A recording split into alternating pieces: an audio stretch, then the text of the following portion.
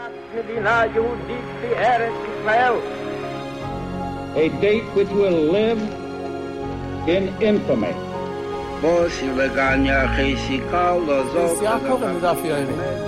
of those projects, initiatives, got off the ground because of the Ger Rebbe. The 11 Olympic team members slain in West Germany. The Olympic Games. Zugerecht waren Brüder in Amerika. Schon 1000 Shabbos at the Skitzal. Out of the 24 who were killed were Americans who had come to learn in Hebron. I say 1 million Jewish children who were made to be cut loose.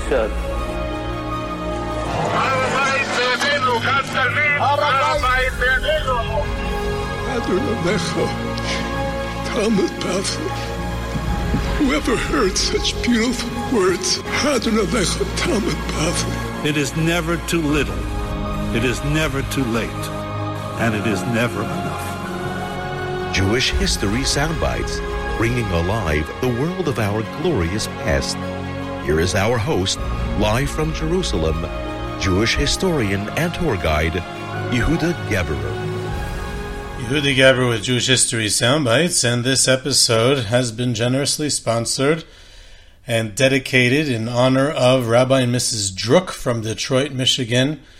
Mrs. Druk is a direct descendant of Rabbi Levi Yitzchak of Berditchev, and also in honor of Mrs. Druk's parents, Rabbi Meir and Sarah Junik, Aleim Hashalom, who both spent very difficult years b'mesiras nefesh in the Soviet prisons under the communists. May they have continued nachas from their children and grandchildren, and it is the yahrzeit of this direct descendant of Rabbi Levi Yitzchak of Berditchev, so it's also Le'ili Nishmasa, Sarah Fruma, Bas Rav Shmuel. And this is an episode about, long overdue I would say, about Rabbi Levi Yitzchak of Berditchev, the Kedushas Levi. So, very excited to do this episode. Before we get there, I want to get some feedback from the recent episode on Navardik. Also, I just recently listened to, on the fantastic podcast, the Sfarim Chatters, there was a really great interview with Dr. Nomi Seidman about her book on Sarah Shanir. I really enjoyed it. An amazing interviewer, the host of the Sfarim Chatter podcast, and it was very articulate and very well done. And just I had a whole series on girls' education, and it's a great book, the Seidman's book about Beis Yaakov. So you might want to listen and check out that podcast as well.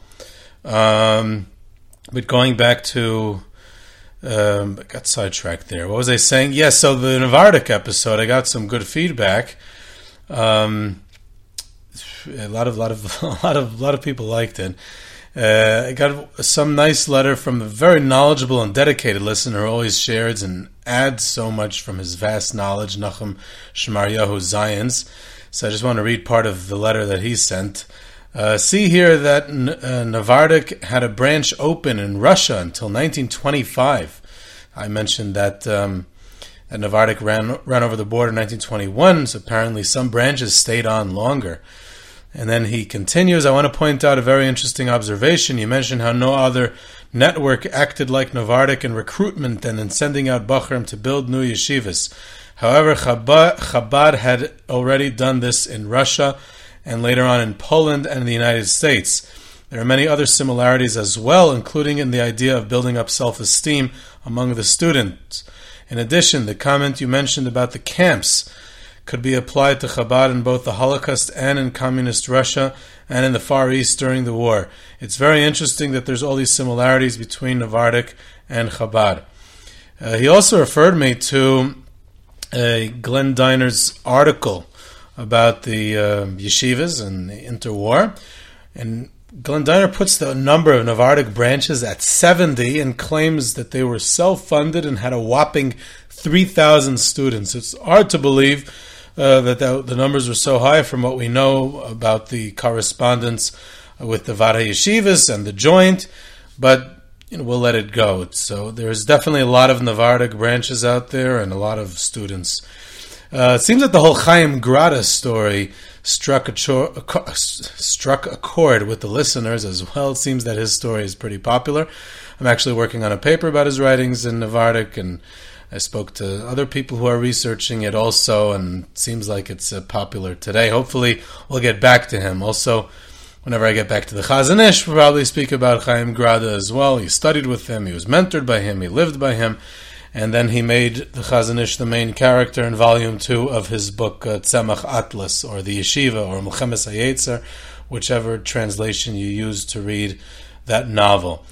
But going back to what's more important, Reb Levi Yitzchak of Berditchev, the Heilige Kedushas Levi, the Berditchever, the Sanei Goyren Shel Yisrael, the great defender of the Jewish people. It's a special place with me to tell his story. I love speaking about him. We go often on trips to Berditchev, where he's buried, and I love guiding Berditchev and his grave site. And I was just there recently, and it's been redone because they excavated the area and they actually found the original kever, the original matzeva, the original gravestone of him and his sons who are buried next to him, and it's kind of like a hole in the ground now. You daven over this ledge, and it's deep down, and it's apparently where it's several feet off of where we've been standing all the years, and now we have the right place. And in fact, in this recent trip that I did, one of the fellows on the trip guided us to the shul that the Berditchever davened in, which I hadn't even known existed, and I never had been there before, so that was exciting too. So Berditchever is always very nice, and then of course the group always sings the Berditchever Nigun, the one that the Kedushas Levi composed, and it's doubtless one of the best Jewish melodies ever composed, the Berditchever Nigun. So it brings you to good places. So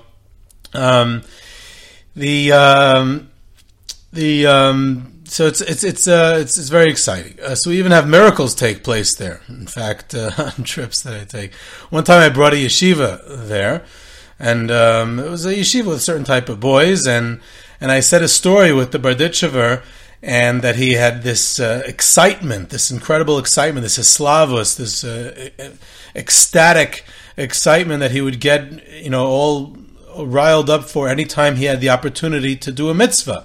And there are many, many stories that illustrate that excitement that he had and exuded and expressed every time he was about to do a mitzvah. So I related one of those stories that he had grown up as not as a chassid. He had only converted somewhat later on after he had his marriage, which I'll get to hopefully when we talk about his life. And therefore, when he took upon himself the customs of the Hasidim, so one of those customs was to refrain from putting on tefillin on Chol Hamoed. It was based on Kabbalistic considerations, and it was seemingly not in accordance with the halacha, which was common in Europe at the time. Everyone put on tefillin on Chol Hamoed. So he stopped. So it always even though he knew he was doing it according to the custom of the Kabbalistic custom and according to the custom of the Hasidim, but it bothered him. So on the last night after Yantif, on Pesach and on Sukkot, Motzei Yantif, he would stay up the entire night, and he would pace the room, and he would wait until the moment that he could have put on tefillin again. And when it would come to that minute that he was able to, the earliest possible time to put on tefillin, he would be waiting there to put on the tefillin. And of course I drew out the story for 5 minutes, and I made it very dramatic. We're standing there at the kever, and then the guitar guy comes in with the Berditchever Nigun, and it gets very exciting. And we go on, and a couple hours later, we stop at a gas station. I'm not sure if it was for bathrooms or to buy alcohol, or could be for both. And I'm approached by a boy in the group who comes over to me and says, "I want to tell you something." He says, "I have not put on tefillin in 2 years, but as a result of our visit and the story you told and the singing and everything, I got inspired, and I'm resolving to start doing so, to put on tefillin again." And that was an amazing moment. And, and several months later, I bumped into him, and it seems that he was still doing it. He still kept up to it. So it wasn't like just a one-time inspiration, one and done. It actually had momentum, and it kept on going.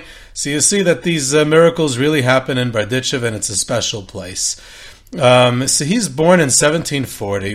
The Baal Shem Tov is still alive. He never met him, but the Baal Shem Tov is still alive when he's born. He's born in the really early part of the Hasidic movement. He passes away in 1809. So already by the time he goes, there's it's already has developed into quite a movement. And there's so much legend, so many stories, so much folklore surrounding him. Even the Maskilic and Hebrew writers of the early Hebrew literature used his persona in plays and dramas and short stories in the 19th and 20th centuries. So he was one of the most popular personalities and leaders in recent times. So it's important to separate fact from fiction when we discuss him as a historical figure.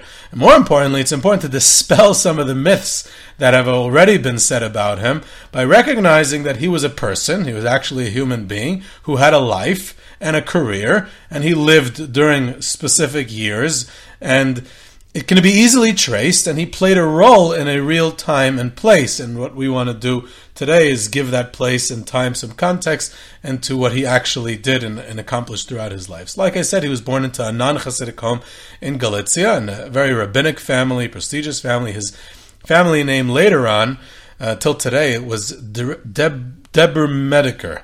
In Hebrew, his descendants go by the name Rachmani, which is what the name means originally in Yiddish or whatever.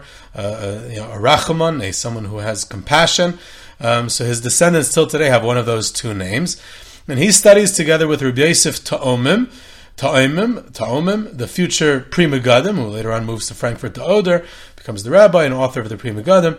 So Rabbi Yitzchak Berditchev is an accomplished Talmudic scholar and later a Paisik. Now, throughout his life, his entire life and career, he would be a rabbi. He would be the head of the rabbinical court. He would be the Av Bezdin. He was the Paisik. He was also at a later point in his life when he was in Berditchev, he was a Rosh Yeshiva. He opened the yeshiva and he delivered regular shiurim to the students in the yeshiva. In other words, he was first and foremost a world-class Talmud Chacham, and at the same time, he was one of the greatest and most legendary Hasidic tzaddikim. So in many ways, he was even the ultimate Hasidic tzaddik, or the paradigm of the Hasidic tzaddik. So apparently there's no contradiction between wearing those two hats and playing both those roles at the same time. He marries at a young age, as was custom at the time, into a wealthy family in Lubartov, or Bistro Peretz. And then he got attracted to the ways of the nascent Hasidic movement, which is wasn't even really a movement yet. It was still in its developmental stages. But the one who influenced him was Reb Shmuel Shmelke, later on of Nikolsburg. At that time, he was the rabbi nearby in Richeville in Galicia. He's one of the senior and premier disciples of the Maggid of Mezrich, and he brought him to the Maggid. When he returns home to his father-in-law, who was not a Chassid, from the Maggid, he disapproved of his going to the Maggid and being attracted to the Hasidim. So he was asked by his father-in-law, "What did you see by the Maggid?" So he said, "Now I know there's a God in the world." So his father-in-law, who was a wealthy individual, calls in the live-in maid, and he says to her, "Do you believe in God?" And she says, "Yes." So he turns to his son-in-law and says, "You see, even a simple maid that knows there's a God in the world." So he says to his father-in-law, "Sie glaubt das, aber ich weiß das." She believes it, but I know it. And the reason I know it is because I was by the Maggid of Mezrich. So he enters the circle of the Maggid, becomes one of the most important members of the Heilige Chavraya, the holy group that surrounded the Maggid of his students. Later on, he'd be seen as one of the most senior and one of the only tzaddikim who was universally respected throughout the entire movement, which was quite a rare accomplishment. He even tried brokering the peace accords between Reb Nachman of Breslov, who referred to him as the Pe'er Yisrael, the glory of the Jewish people, or whatever, however you would translate Pe'er, and his adversary, Reb Aryeh Leib, the Shpoile Zayda. It was unsuccessful peace accords, but at least he made the attempt, and he was seen as someone who could broker that peace treaty. Also, in another bitter dispute at the time between the Alter Rebbe, the Baal Tanya, and Reb Avram Kalisker. So that was another. In other words, they came to him. He was seen as the senior scholar, the one that everyone agreed on, the one that was beloved by all, the one that was respected by all. Reb Shneur Zalman of Liadi, the Alter Rebbe, held him in especially high esteem. He was the one who he sent the letter to upon his release from jail on Yud Tes Kislev, the legendary. Till today is celebrated.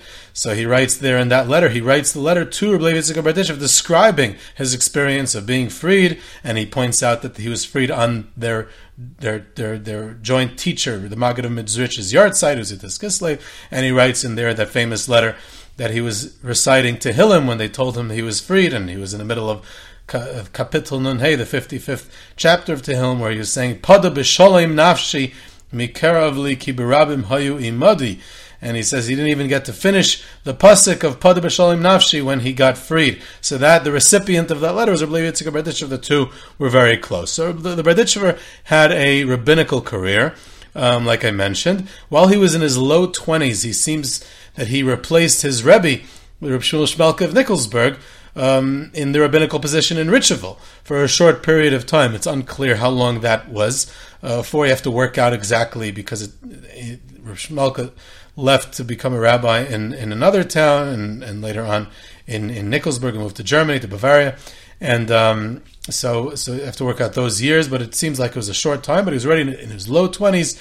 He was the Berditchever was already a rabbi. In about 1765, he was appointed the rabbi of Zelachov, which is also in Galicia. Now we know today, based on letters and other written sources, that he remained there for about a decade, until about 1775, when he was appointed rabbi in Pinsk, which was a large and prestigious city. And towards the end of 1775, he was appointed rabbi in Pinsk, and the city was also known for being a stronghold of the Misnagdic movement, which is something we'll get back to, the irony of that. And he remains there for also about a decade, till 1785. So again, this is important because I'm about to dispel a few myths here. So from 1765 to 1775, he's the rabbi in Zelachov. And then from 1775 to 1785, he's the rabbi in Pinsk. And then, of course, in 1785, he's appointed as the rabbi in Berditchever, where he remains for the remainder of his life, till 1809, for close to a quarter of a century. So now we come to be annoying mythbuster. The story goes that his appointment to the Pinsk rabbinate was secured through the efforts of Reb Aaron Hagadol of Karlin, the great Karliner Rebbe, also a student of the Maggid Mizrich. There's another story, even more exciting. The story also goes that during the time of the Cherem, the excommunications against the Hasidic movement, which primarily emanated from Vilna and the Vilna Gaon, he had a series of run-ins, the Berditchever. In other words, the story goes that the Berditchever, as in his capacity as rabbi, he had a series of run-ins with the leaders of the Misnagdic Pinsk community, which ultimately led to his being fired from his position. And the folklore describes all sorts of violent confrontations and not such nice scenes which accompanied the unceremonious departure of him out of town, where they kicked him out of town. And these are all great stories, and there's plenty more like this. There's only one little problem, is that these stories never happened. Why? Because we know that he was the rabbi in Zelachov until 1775, and he was appointed the rabbi in Pinsk in 1775 and remained there until 1785. Reb Aaron Hagadol of Karlin passed away in 1772, 3 years earlier, before he even became the rabbi there. So, which was the same year as the Maggid Mizrich. It was also the same year as the first Cherem in Vilna. So the first Cherem in Vilna is signed in 1772, 3 years before the Pinsk community hires the Berditchever to become their rabbi. So 3 years after this Cherem, he's hired as the rabbi of a large and prominent, supposedly very Misnagdic town. Incredible. And he remains there for a decade. Why is it important that he remains there for a decade? Because the second Cherem in Vilna is signed in 1781, and he's still not fired from Pinsk. So not only was he hired 3 years after the first Cherem, but he wasn't fired after the second Cherem either. 4 years later, in 1785, 4 years after the second Cherem that came from Vilna against the Hasidic movement, he's hired to become the rabbi in Berditchev, seemingly without any violent exit, and seemingly he was not fired from his former position in Minsk, and he'd remain in Berditchev for the remainder of his life. So the question we want to ask now is, how did this happen? So apparently we have to rethink a few things. Firstly, we have to understand why the Pinsk Jewish community, supposedly so opposed to the Hasidic movement, would go ahead and hire one of the most prominent and outspoken students of the Maggid Mizrich as their rabbi 3 years after the first Vilna Cherem is signed, and not fire him even after the second one is signed. That's the real problem here, right? So if nothing else, it attests to the stature of which Reb Levi Yitzchak enjoyed as a Talmudic scholar in Pesach. He was so great and so prominent and so renowned as a rabbi and Talmid Chacham that a large, prominent Misnagdic city had no qualms about hiring him as their rabbi. So that's point number one, which we have to point out. But the more important point is, this gives us the greater context of the time, is to dispel another myth. There's a widespread assumption, which is a misconception, that in Eastern Europe at that time was divided into two warring factions, and everyone belonged to one of those factions, either Hasidim and Misnagdim. That was the two sides, and there was nothing else in between. Now, someone recently emailed me the following line in the context of something he was writing to me. Everything else in the email was fine. It was great. Then he writes to me, the word Litvak at that time was synonymous with the word Misnagdim, Misnagid. That's what he wrote to me. Now, nothing could be further from the truth. It seems from many sources that this was simply not the case. There was a minority of Hasidim. In the 19th century, they would grow to become a large minority, but we're still in the 18th century. There was an even smaller minority of active Misnagdim, and I'm using the word active on purpose, active Misnagdim, and the overwhelming majority of the Jewish population of Eastern Europe didn't care much either way. They weren't really involved. They were ambivalent. They were not on either side. They were just, regular, good old Jews, not involved in this new thing of Hasidim and Misnagdim. That was the overwhelming majority of the Jewish population of Eastern Europe during this time. So the Vilna Cherem, with all the noise that it made, it didn't exactly transform the landscape as far as the average community viewed the Hasidim, and definitely not the reaction they would have hoped for. Now, most communities simply ignored it. They didn't really act on it. So therefore, a community like Pinsk, though they may have had Misnagdim, but they were able to hire someone who was ostensibly in Cherem, according to Vilna. They hired him to be their rabbi. They didn't fire him even after a second Cherem came out, and he was their rabbi for 10 years. Of course, it also means that the whole story of Rabbi Levi Yitzchak Berditchev at the Magid of Mezrich and him getting fired and everyone else standing up for him and all the other students of the Magid of Mezrich, he said, how could the Pinsk community do that to him and all that? That obviously didn't happen either, because he was still in Zelichov when the Magid was alive, and he was still in Zelichov when the first Cherem happened, so he obviously wasn't fired from Pinsk before he even got hired there. So lots of things need to be rethought, both in the micro of the personal biography of Rabbi Levi Yitzchak Berditchev and the macro of how we view Eastern European Jewish life at this time in the context of the dispute between Misnagdim and Hasidim. So he becomes the rabbi in Berditchev, he opens the yeshiva, he delivered classes, he ran the Bezdin, he made takonis and rules in the town, he even campaigned against card playing in the town. Okay, talking about in a time where there's no Haskalah, there's no secularization, there's none of that. It's the late 1700s, but apparently card playing was a big issue, and he went against it, and he campaigned against Jews sitting around playing cards. So he also played a major role in leadership of the Jewish people in general. He presided over meetings of leaders from all over the Ukraine and raised funds for different causes. It's unclear when he officially became a Hasidic tzaddik, in addition to his regular rabbinic responsibilities, but he never founded a dynasty, and he didn't have the institutionalized chutzner or Hasidic court that's associated with later Hasidism. On the other hand, he produced many influential students.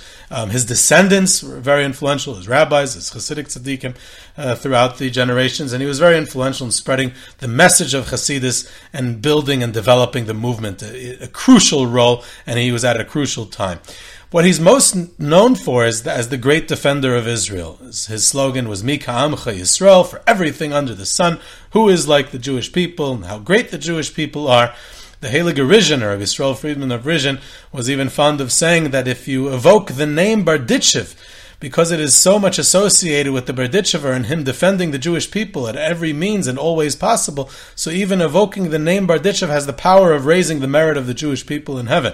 So when the Berditchever was asked why he bent over backwards to be the great defender, why was he so out to look for the good of the Jewish people? And this is a question that's obviously asked in Eastern Europe by either a Galician or a Polish Jew. How could you be so positive all the time? Why are you looking at the good all the time? Why can't you be a little cynical or negative?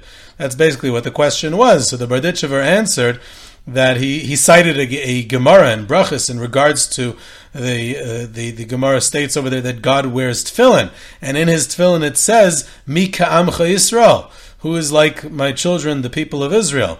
So the Berditchever said we have a halacha in Shulchan Aruch that one can't distract himself from concentrating on the tefillin for even one moment.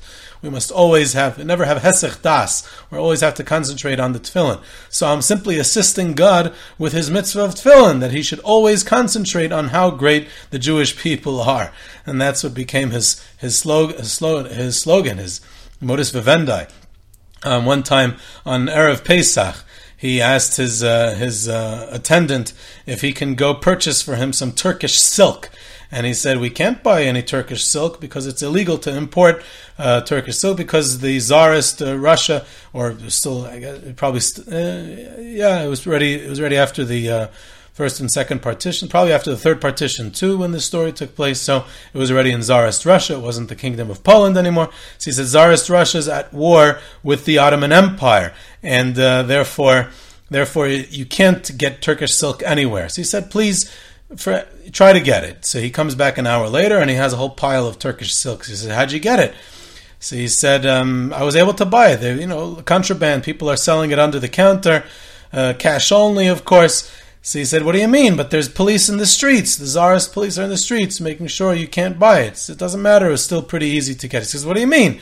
There are big fines and you can even sit time in prison if you buy Turkish silk. So he says, I was able to get it. So he goes, now go out and buy chametz. It's Erev Pesach in the afternoon. Go buy chametz by one of the Jews of Berditchev. So he says, Rebbe, how can I purchase chametz?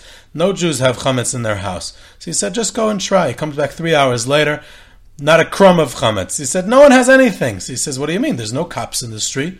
There's no fines. Kares is a very abstract punishment, and it comes much later. There's no immediate repercussions. How is it that every single Jew does not have a crumb of chametz in the house?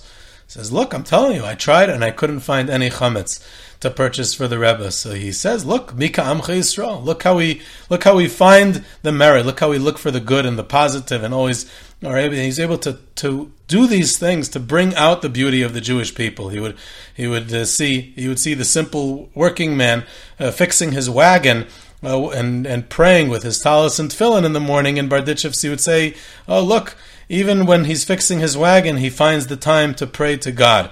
And he would walk through the streets of Berditchev with a bottle of vodka, and he would go to a non-Jewish drunk alcoholic and say, look, I have a bottle of vodka. And he would grab it from him and he would say, thank you, and chug it down. And then he would go to a Jewish alcoholic lying in the gutter. He wasn't the greatest Jew in Berditchev. And he would say, I have a bottle of vodka for you. And the Jew would ask for water to wash his hands and then take the bottle of vodka. So he would say, even the Jewish alcoholic and lying in the gutter in Berditchev, he first washes his hands before he takes the vodka. And there's literally 1,000 other stories in that vein.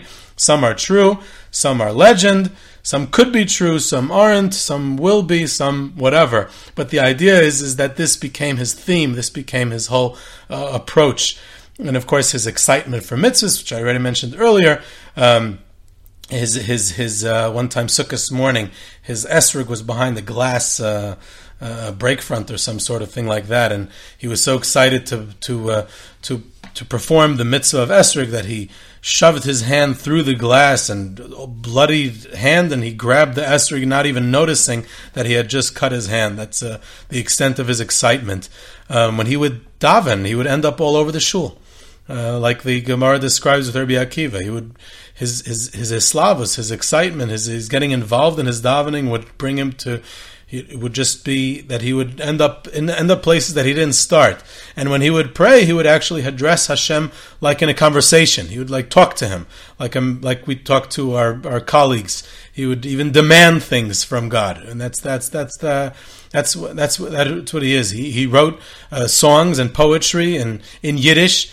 About Lamer Machen Abayit, let's make a trade. He's talking to God about making a trade between the sins of the Jewish people to receive forgiveness and blessing for the Jewish people. And we say Motzei Shabbos, many people say Got von Avram. I'm not sure if he himself composed it or he popularized it. It may have been an earlier poetry, but a prayer for the week. There's the Oymani Choyma, which is a popular song sung in many communities about him describing how despite all the hardships of the Jewish people throughout their exile, throughout their history, they've stayed close to God, they've still believed in Him.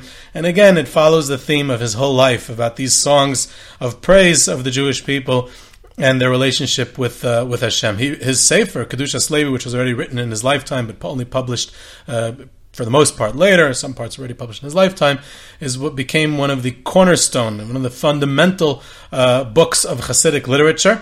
And there's even a fascinating story, we'll end off with that, of one of the people who you could think of as the ultimate Litvak, Rabbi Zalman Meltzer, who was, when he was 13 years old, he showed up at Volozhin Yeshiva. He grew up in the town of Mir, and he came at the age of 13 to Volozhin, became a superstar in Volozhin, a student of the Netziv, of Reb Chaim Brisker, a huge, tremendous Talmud Chacham, and later on was a Rashiva in Slobodka and Slutsk, and then later retired to Israel, where he was the Rashiva in Eitz Chaim. You couldn't get anyone more Litvish than Rabbi Zalman Meltzer. And in his later years, he resided in the Batei Rand neighborhood in Yerushalayim, and for the first time in his life, he is exposed to Hasidim, who are his neighbors.